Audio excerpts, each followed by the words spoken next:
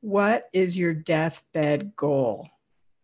And I know that sounds intense, but we've all had the threat of death this year, and many, many people have died. And I don't care if you're 20 years old. I know there's some young people on this retreat. It doesn't matter how old you are. It's important to know your deathbed goal, your deathbed intention. And that might take some thinking about tonight. But get clear. Is it to be calm? Is it to be completely, fully enlightened? Is it to be free of mind? Is it to be loving? Everybody's going to be different. But know your deathbed goal, because your first step depends on your last. And whether you're 10 years from death or 20 years, theoretically, because we don't know, right? Death is the ultimate guru. And when you meet the ultimate guru, who or what are you going to be? What do you want to be? And then what can happen is we can work our way backwards. If you know what your deathbed goal is, and it's so different for everyone, I ask this to a lot of the clients I work with, then you can know, am I doing something to move towards that today, this week, this month? Again, your first step depends on your last. And I guarantee if you know what that final death guru goal is, meeting your death guru, who are you? I guarantee you'll be at that when it's time for you to die. If you start reflecting on it now and you start looking at, geez, I want to be completely calm. I want to be empty calm when I die.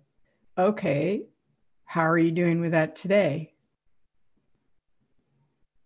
Oh, I'm not doing so well. Okay, let's be empty calm now, right? So see how this is really important.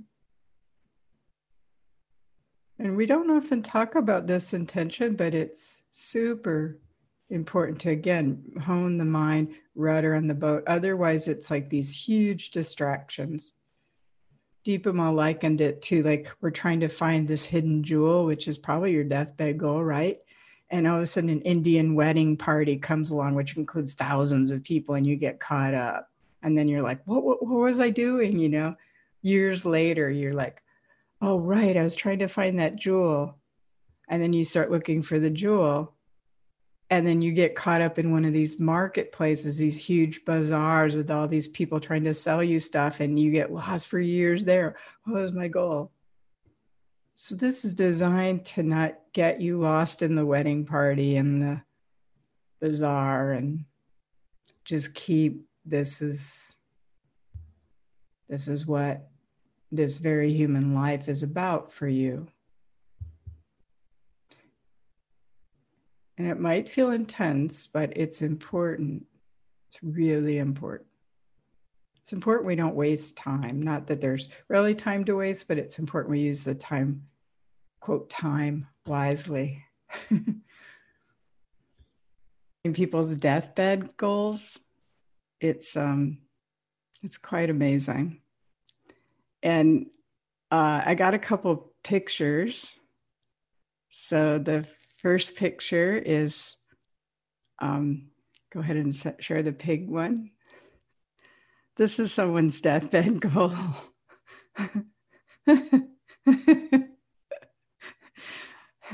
It's just great, isn't it? When pigs fly, huh? Oh. So may we all have that kind of, whatever that is, joyful freedom. Yeah. And then this other picture is really different.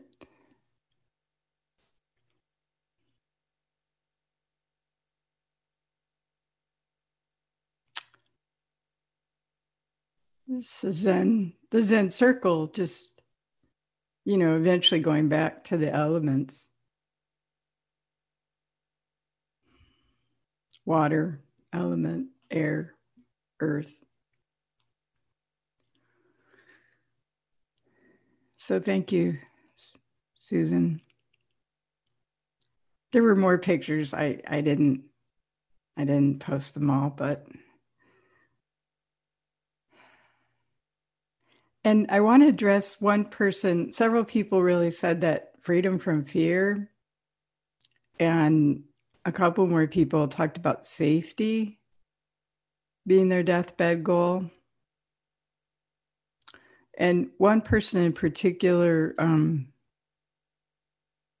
has never felt safe their whole life because they experienced very severe trauma at a very young age, very violent trauma. And so I just want to take a moment to send metta to this person because to not feel safe your whole life is a big deal. And that's their only goal at death, is to feel a moment of safety. So I really want to give that to them now. And I want to point out this is a man with trauma. And it's often with men, it's not talked about, this level of unsafety. So just that sense of extending your heart to this being, and whether it's man or woman, that each of us deserves to have safety when we die. And why not wait? Just have it now. And I don't know if they're on the call or not, but this recording, they can feel that this safety is being extended to them right now. They're being held in the Buddha as the Sangha, the community. And each one of us, see if we can drop into that moment of safety right now. We don't have to wait till we die. But it's just one moment. Just feeling that safety together.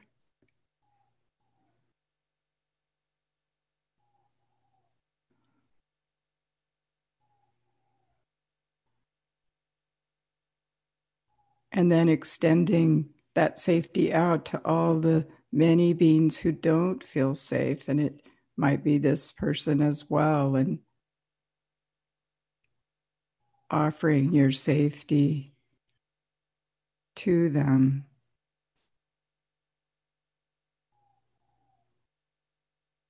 May all beings be free. May all beings be safe from danger.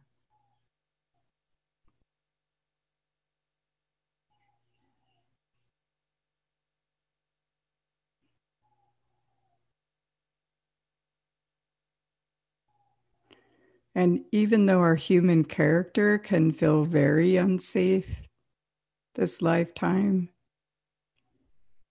just extending to this person that your true nature is always safe. My teacher says that we're always safe in the bed of the absolute dreaming, the human dream.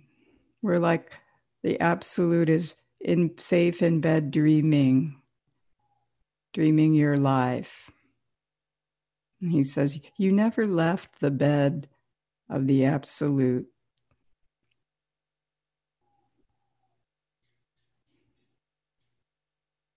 So if we can feel a little bit of this safety, our true nature is always safe.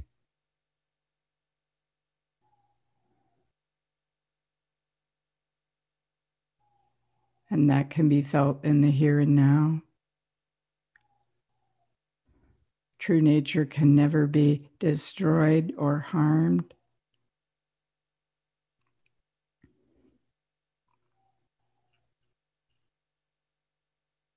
And wishing all beings to be safe and know safety. Even when circumstances make it hard.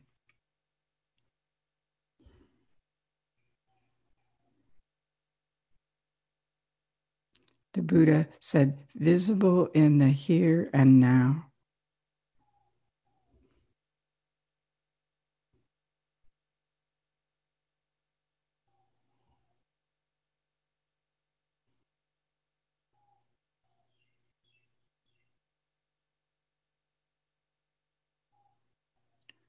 So my wish to this person and to each one of us, may you feel safe before you die, and when you die, and after you die.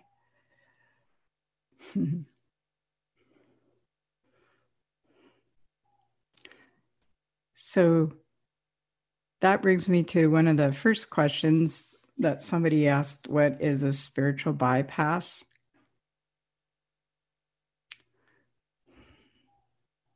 And different traditions can do different versions of it. In the Vipassana tradition that we're in, that Dharma Zephyr is part of, originally the spiritual bypass was, and they did this a lot in the 80s, just note it. Just note it. So people would come in like with horrific trauma images or horrible feelings, and the teacher would say, oh, just note it. And I'd be like, no. It's that's trauma stuff. Sometimes you need other tools, and just note it's a great tool, but not all of the time. You don't want to use a hammer when you're in the shower. It's not always the perfect tool for every situation. So it took years in the Vipassana community at Insight Meditation Society to realize some people that were experiencing strong emotions need to go work in the garden. They needed to talk to another human about what they were experiencing. They needed to move out of silence. So we started to realize that expanding the toolbox, that just noting it wasn't the only solution to difficult or strong emotions. In the Advaita, or the non-dual scene, the kind of spiritual bypass version is, oh, it's all just awakeness anyway. It's all empty. And again, it's any way that you discount the fullness. So we're really here to experience and explore the fullness. That's what mindfulness is, exploring the fullness, not indulging in it, but also not going, oh, no, that's not really spiritual. We need to go the awakeness. And only you can know when that balance is and where in your practice and how. That's why in the talk, I really emphasize when it's the right time, you go to emptiness. After you can name emotions and trauma, you can go to the empty, unconditioned nature. But when it's done prematurely, it can feel like violence. And, we've all had people that said, well, don't cry, or you don't need to feel bad, or what's your problem? There's nothing really wrong. So it's that sense of connection and inclusion that we want to bring. And that's true Dharma. It doesn't leave things out. It's fearlessly willing to connect with everything, not discounting.